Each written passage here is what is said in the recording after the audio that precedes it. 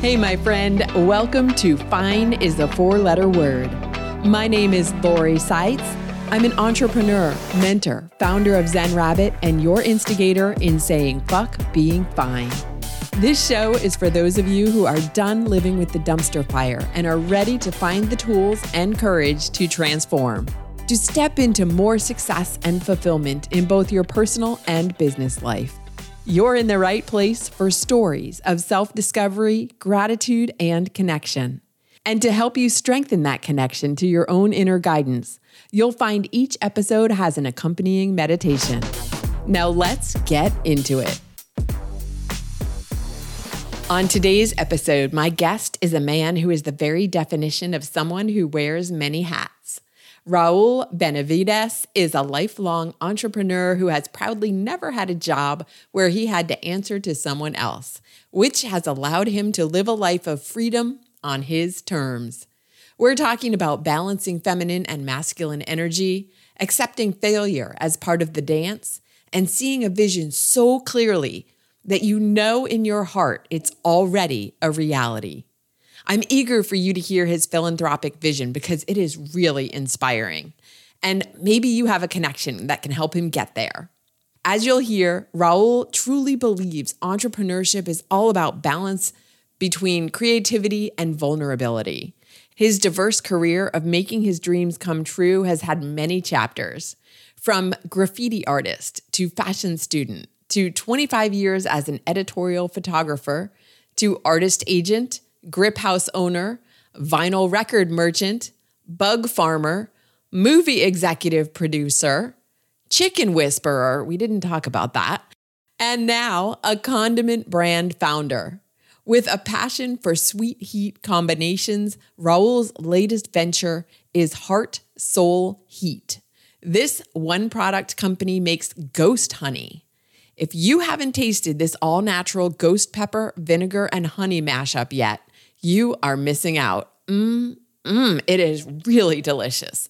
And Raul was kind enough to offer listeners of this show 20% off your first order when you go to heartsoulheat.com and use the code FINE at checkout. You can find the link in show notes. Hey, I launched the inaugural small group Fuck Being Fine program last week, and it's going really well. Participants experienced a shift in being in just the first 10 minutes. And by the end of the session, they shared several aha moments and key takeaways. You know I love the key takeaways. I'm so proud of them for taking the time and making their well-being a priority. There's so much more to come over the next 8 weeks. If you're interested in finding peace of mind and learning the tools and techniques for staying grounded no matter what's going on around you, you can get in on the next group. It starts in a few weeks. Find out more at zenrabbit.com or text me at 571-317-1463. Hello and welcome to Fine is a Four-Letter Word. My guest today is Raul, and I horribly did not ask you how to pronounce your last name before we started recording. It's Benavides. I would have guessed that. Raul Benavides, welcome to the show. Yeah, nice to be here. Thank you so much for joining me. Of course. So the first question I always start with is, what were the beliefs and values that were instilled in you as you were growing up? My parents had been together forever. My father passed away 10 years ago. And my parents are kind of like two separate people. They kind of are joined up. My father was the disciplinarian, and his everything was about hard work. And he's also like an old world, like mega provider, you know? But his family was very kind of broken. And my father was, he's very, very kind of hurt. He never spoke his father's name because he was really abusive. So my father's kind of got this story, and my father's a whole weird character all by himself. And then my mother is like the light and the love. And I think my mother's the value that I got from my father was hard work, and the value that I got from my mother was kindness and emotional intelligence, and somehow they made a good couple. And it was sort of some good raw materials to work with. Yeah, that's a really great combination to have meld into one. Yeah. Yeah. It took me a long time to see it, but Yeah. I see it now. Yeah. And how did those values play out as you were growing up, as you became a young adult? How did you incorporate those into what you were doing, what you started doing, how you started your career and your Yeah. adult life? Oof, I mean, it's a little difficult because my relationship with my father was kind of tough. My father worked, I grew up in Chicago. My parents are immigrants. They came to the country in 70. I was born in 1972. And for most of my father's life in the country, he worked for General Motors. And he had that job that sort of no longer exists. He worked for General Motors, and he started in tool and die in their locomotive division and sort of worked his way up and around. And when I turned 18, he said, "Hey, I got something really great for you." And I was like, "Okay, well, what do you got?" I come also, kind of son of the late 80s and, very much a lover of punk music and hip hop and very much the rebellious one of me and my brothers. And he said, "I got you a job at General Motors." And I said, "No, you got to be crazy. I'm not going to General Motors. I'm going to art school." And he didn't talk to me for two or 3 years. Wow. Are you the oldest? Where are you in the hierarchy I'm the of oldest. siblings? Okay. Yeah. So Yeah, of course he was expecting you to follow in his footsteps. Yeah. And the interesting part is that my middle brother got the job when he turned 18. Okay. Yeah, and he hated it, but it was wonderful. It got him off the streets. Yeah. In a certain way. Yeah. What drew you to the idea that, one, you could do something different than your dad, like that you didn't have to follow in his footsteps? Because I'm asking because a lot of times we want to do the thing, we don't know any different.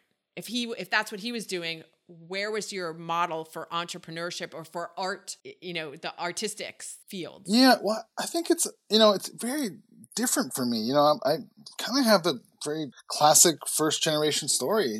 My parents both had a fourth grade education. They didn't know anyone. It's not like I had. There was no mentors or anything. Mm-hmm. They didn't know anyone that was college educated. They didn't know anyone that wasn't exactly like them. So it was just kind of like a day by day existence. We weren't poor growing up, Yeah. But they worked and both my parents worked. But it was very much like, working class. Right. And yeah, that's why I was asking, because you decided to do something different and you didn't have necessarily a role model to show you what that would look like.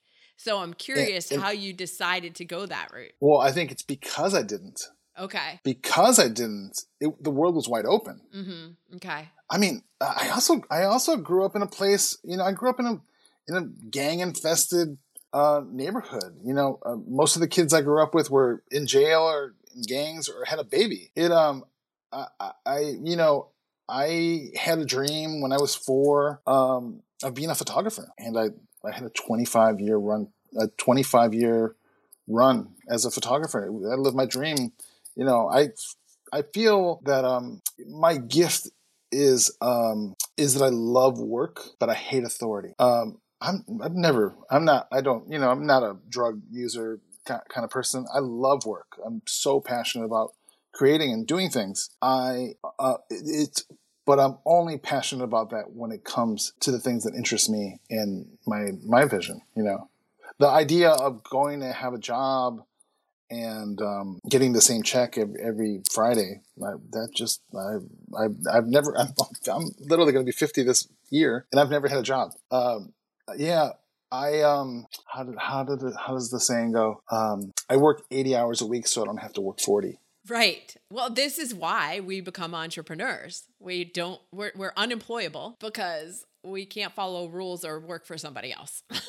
But that's one thing. But it's also too that the thing that drives me, that's always driven me from a little kid, is freedom. Yes. I will do anything for freedom.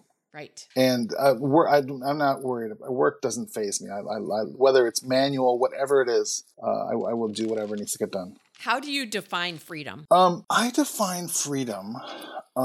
Freedom for me is the ability to have another at bat to fail.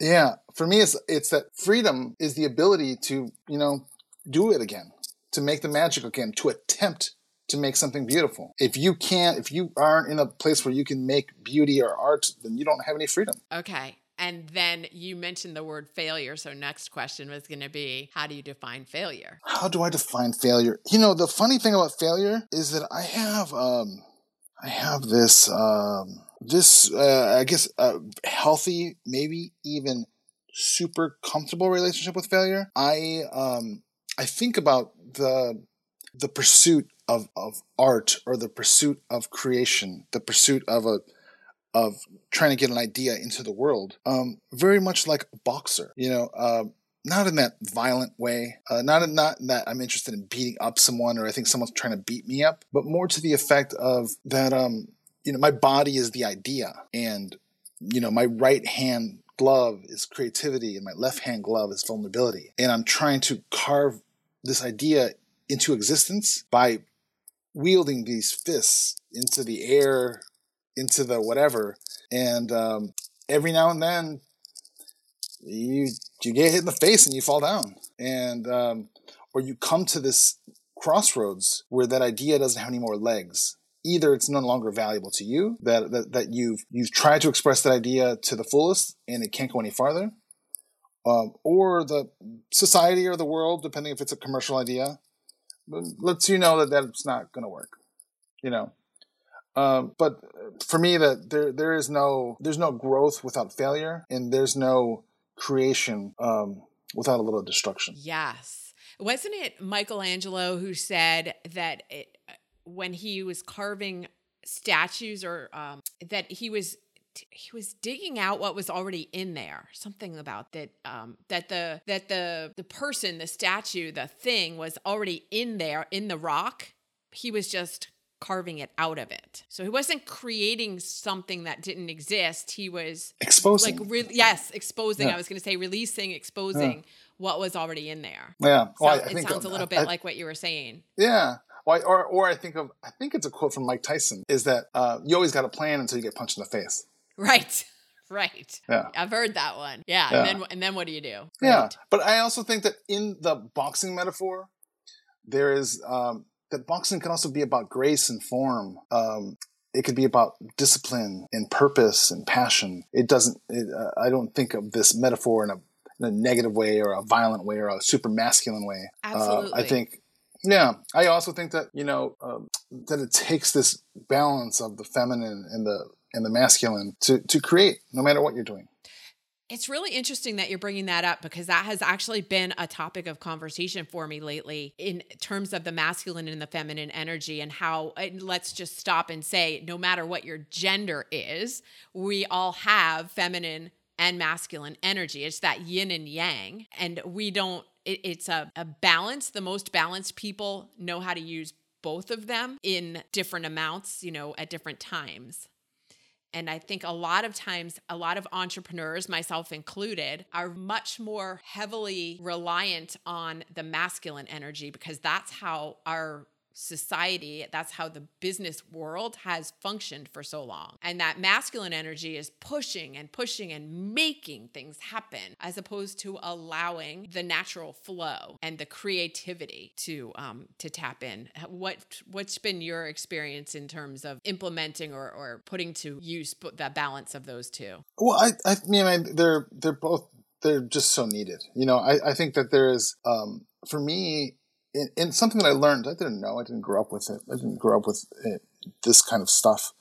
It just sort of something that if you're lucky, you pick up along the way. But when I think about myself in the feminine, I also think about myself in the paying attention to, listening, to what I'm feeling, but more than anything else, to what's happening. To when you create something, there are ripple effects, and it's kind of important to pick up on what they are, not in a self-critical way, but in the how can we help or touch more people kind of way. That ability is no doubt what made you such a good photographer, right? You have to be paying attention to. Yeah. But it's also this part that being a photographer the way that I was in the time that I was, it was a very intimate thing.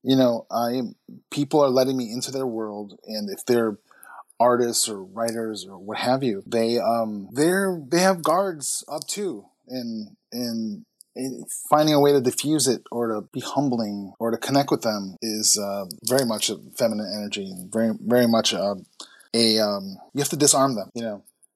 The camera in general, the lens, the whole situation is a very masculine maneuver if you let it be that. Yeah, it can be very intimidating.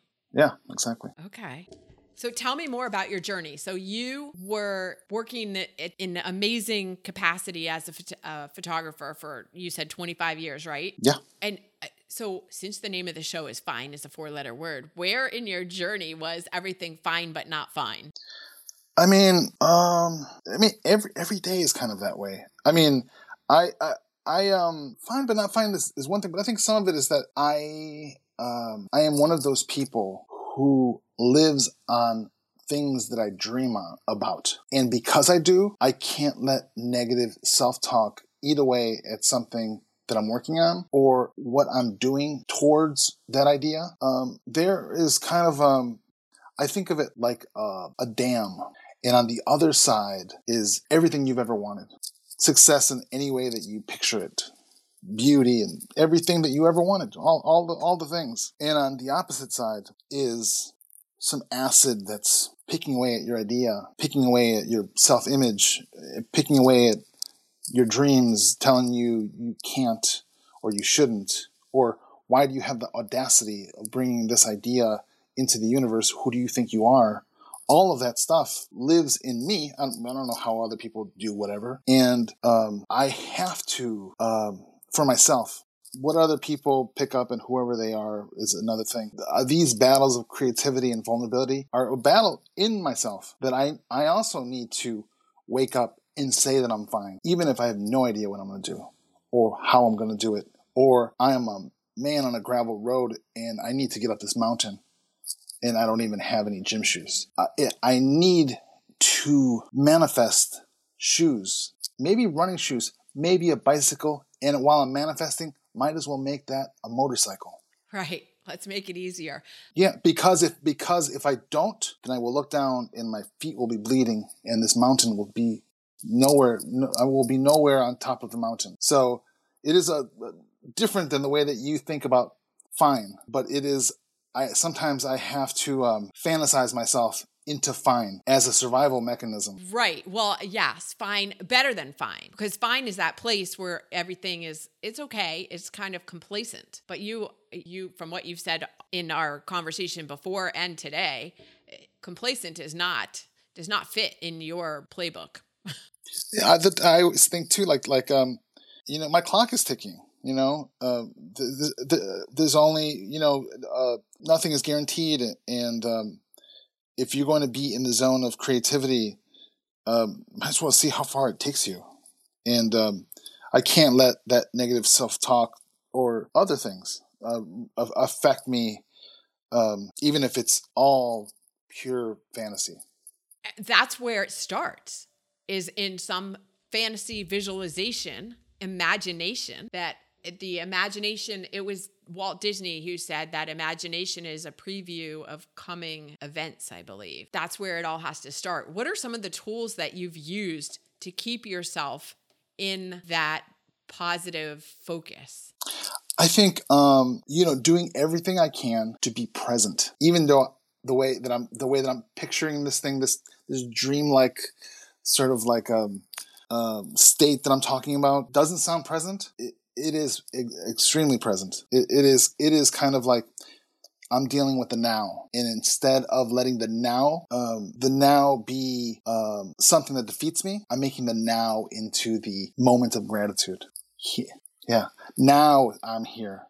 Now I'm still in this race. I'm still in this journey. This dream is still viable. I am loved. I feel great. But the mountain's still there. But I'm not going to let the mountain take away from the beauty that I have now. Does that make sense? It makes complete sense. And it's something I think most people struggle with, is living in the now, because really now is all we have. You can't live in the past. You can't live in the future.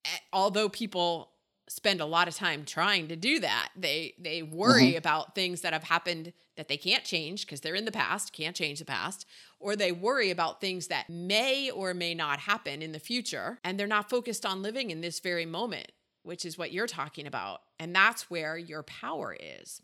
Yeah, and I also think it's one of those things like I don't fear the failure, so I'm not trying to be too ahead. And the failure that happened yesterday, I'm not trying to be too behind.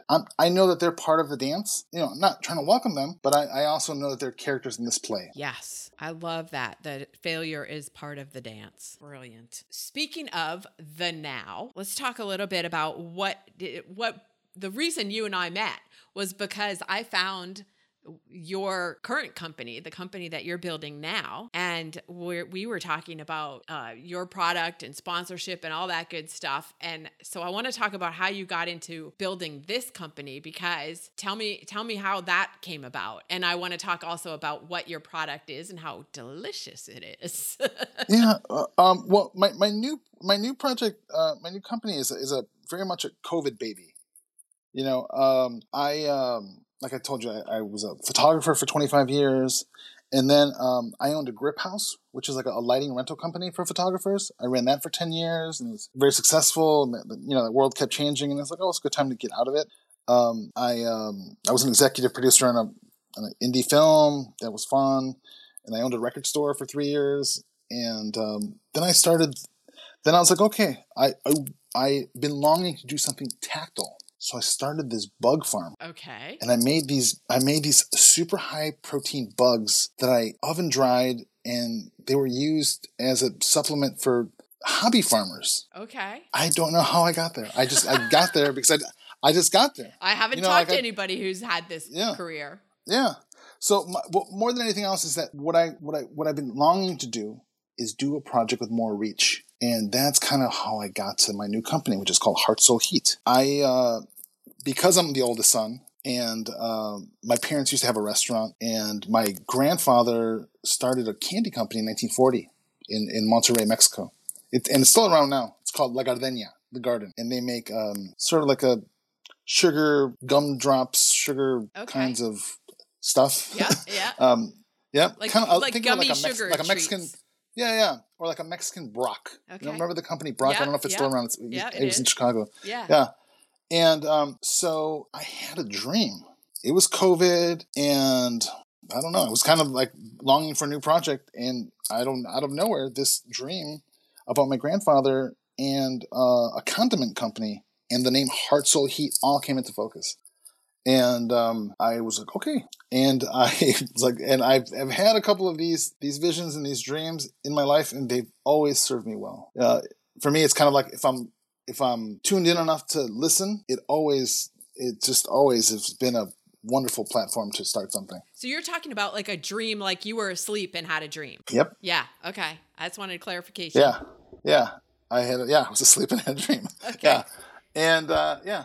And I've been making every meal, and I started.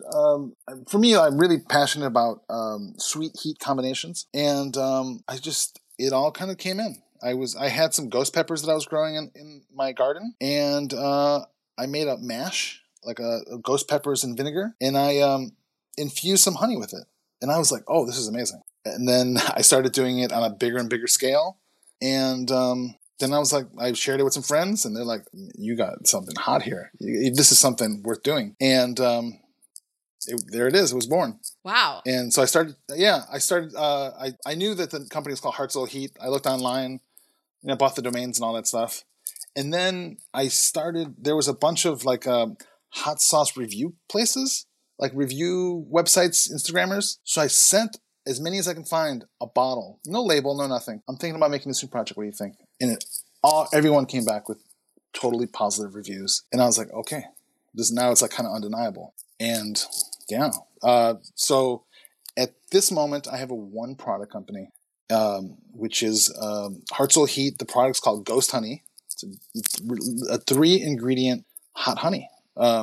It's incredibly easy. And I love the idea that when you have really good ingredients, you just get out of the way. Yes, I completely agree. It's because it doesn't need, that's what makes it so good, is that I don't want to say basics makes it sound, it's just, yeah, you just have some good stuff and you mix it together and then you have something even better. Yeah. Like yeah. we don't So, need all this like the fake food. Well, no, of course not. No, that's well, some of it is also too that everyone's driven by there's different things in there. I'm not driven by making money. I'm interested in making things and making connections.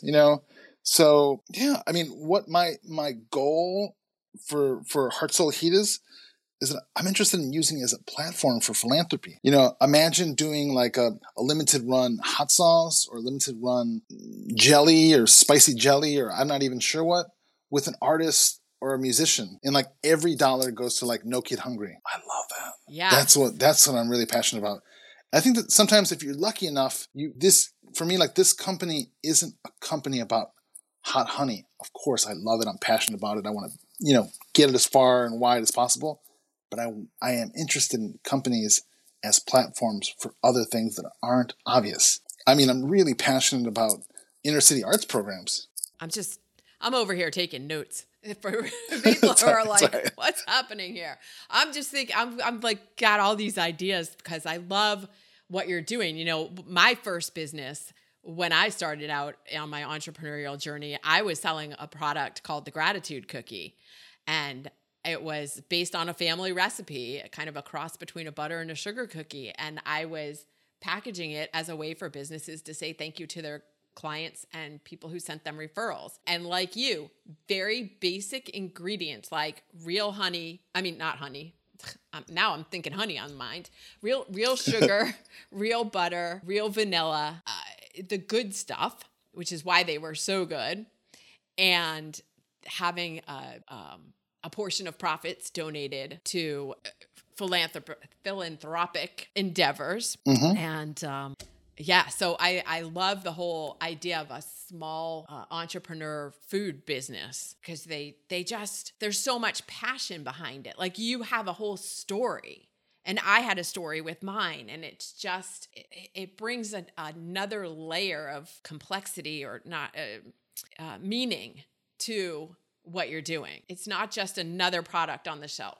Well, some of it is, and the beauty about being so small is that you get to be nimble. The part that's so fun is that like you can direct message somebody on Instagram and you could put things into motion so fast and in a certain way have such a true connection with people that you don't know in a way that's just really powerful and humbling in a way that big companies could never do. Right. And so when people think that they're too small to have an impact, it's actually a benefit to be small because like you said, you're nimble. You can have a tighter connection with your audience. But I also think, but it's also, it is all about who, we're all so different. It's about who we are and what our world vision is. Right. Because I was a photographer and because I rented equipment to photographers, I ended up being the medium for creation. So I'm like, okay, we can do this in a different way. And I just love the idea of doing a limited run. Imagine 10,000 Lizzo super saucy sauce, and every dollar goes to empowering inner city dance programs. There's so many things, and who doesn't want to get behind that? Especially if it's part of the culture that you already have. Yeah. Yeah. So have you reached out to her? I haven't reached out to her, but I've reached out to a couple people. But okay, cool. They're undisclosed at this point. But now that you just said that, we're putting it out to the universe and we'll see what comes back. Yeah. I mean, the idea of doing something with a musician that isn't necessarily connected to a food brand, and then everything goes to like inner city music programs. Oh, my heart just melts. That's awesome. I'm going to squeeze this thing together, and it's going to be a diamond that you will be like, oh my God, he did it. I can see it. That is my plan. I see your vision as clear. Well, maybe not as clearly as you, but I see it pretty clearly. And I have no doubt you're going to make this a reality. It already is. It already is. Because when you can see it, it is already a reality. Yeah. Was that whole thing? If you can't see it, you can't be it. There you go. So speaking of music, let's wrap this up with what is the song that you go to when you need an extra boost of energy? What I mean, like I said, I used to own a record store and all these things. I grew up in Chicago, but the most important time for me in American music is New York City based, 1968 to 1988. Okay. Disco, new wave, post-punk, the beginning of hip-hop. And I am in love with this band called Television. I don't know if you know the band Television. I'm not. They have this epic record called Marquee Moon. Okay. And Marquee Moon is my jam. I have to go look this up now because I'm so intrigued. Yeah. So Tom Verlaine, that was in that band, used to write stuff with Patti Smith. Uh-huh. Richard Hell was in that band, and Richard Hell and the Voidoids did the Blank Generation. You know, I can nerd out on music forever.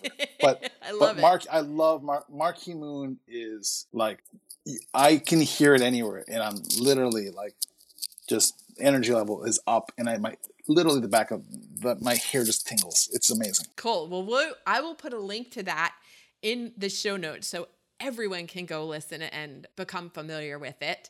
The other thing I'd like to do is put a link to how people can get in touch with you. So what is the best way to do that and to get their hands on Heart, Soul, Heat and the Ghost Honey, because that stuff is good. I didn't say this before, but you sent me a bottle, and I used it this past weekend on a shrimp and vegetable dish, and it was delicious. So I want everybody listening to run out. Oh, that's awesome.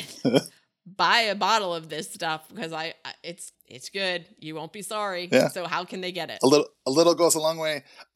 You can go to heartsoulheat.com. And I'm on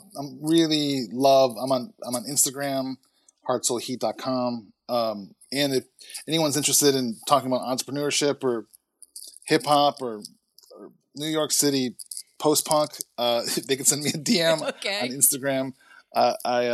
I'm open to chatting with anyone who's has a similar journey or is looking for some inspiration. Awesome. Well, like I said, I'll put links in the show notes to all of that. And thank you so much for joining me today, Raul, on Fine is a Four-Letter Word. Thank you. What a pleasure. Okay, so who has connections to an artist or musician who would be interested in doing a limited run product and giving the proceeds to an inner city dance or music program? Putting it out there because you never know. Here are 5 key takeaways. Number 1, I've been intrigued by people's definition of freedom lately. Raul said freedom for him is the ability to have another at-bat to fail, because there's no growth without failure. Freedom is the opportunity to make magic, to make something beautiful. And if you're not in a place where you can make beauty or art, then you don't have any freedom. Number 2, we touched on the concept of balancing feminine and masculine energy in all endeavors. Like even in boxing, there's a grace and form, the feminine, combined with the masculine discipline, action, and strength. In ancient Chinese philosophy, this is the concept of yin and yang. Number 3, sometimes when you're going through hardship, you have to fantasize yourself into fine as a survival mechanism, but you don't stay there. If you have to be fine to get through something hard on the way to a better place for yourself, that's okay. Number 4, one of the tools Raul said he used to keep a positive focus is being present. He recognizes what's happening in his present world, and if it's not exactly what he'd like, instead of allowing it to be something that defeats him, he sees the beauty in it and makes it into a moment of gratitude. Number 5, we were talking about the simple, basic ingredients in the ghost honey. He said, when you have really good ingredients, you just get out of the way. This goes for other aspects of life as well. There's nothing wrong with being basic and of the highest quality. Speaking of that ghost honey, I've been using it in stir fry. I put some on pancakes. I mixed a little into a vanilla protein drink. This stuff is good. It's not super spicy, just the perfect amount of heat. He's got a 100% satisfaction guarantee. Go get some at heartsoulheat.com. Use the code FINE, F-I-N-E, FINE, at checkout and get 20% off your first order. That's heartsoulheat.com. Thanks for being here and subscribing to Fine is a 4-letter word. Please share this show with a friend or a colleague. If you're feeling especially generous, leave a review so other people like you can discover the show too. It's on Apple Podcasts, Spotify, Google Podcasts, Amazon Music, Stitcher, and all the major podcast directories. You can join me on social too. On Instagram, it's zen_rabbit. You can find links to the other platforms at zenrabbit.com. Before you go, remember to take a moment to think about what you're grateful for today. Lastly, you can find this week's meditation queued up right after this episode. And if no one's told you this week, I'm proud of you. Take good care.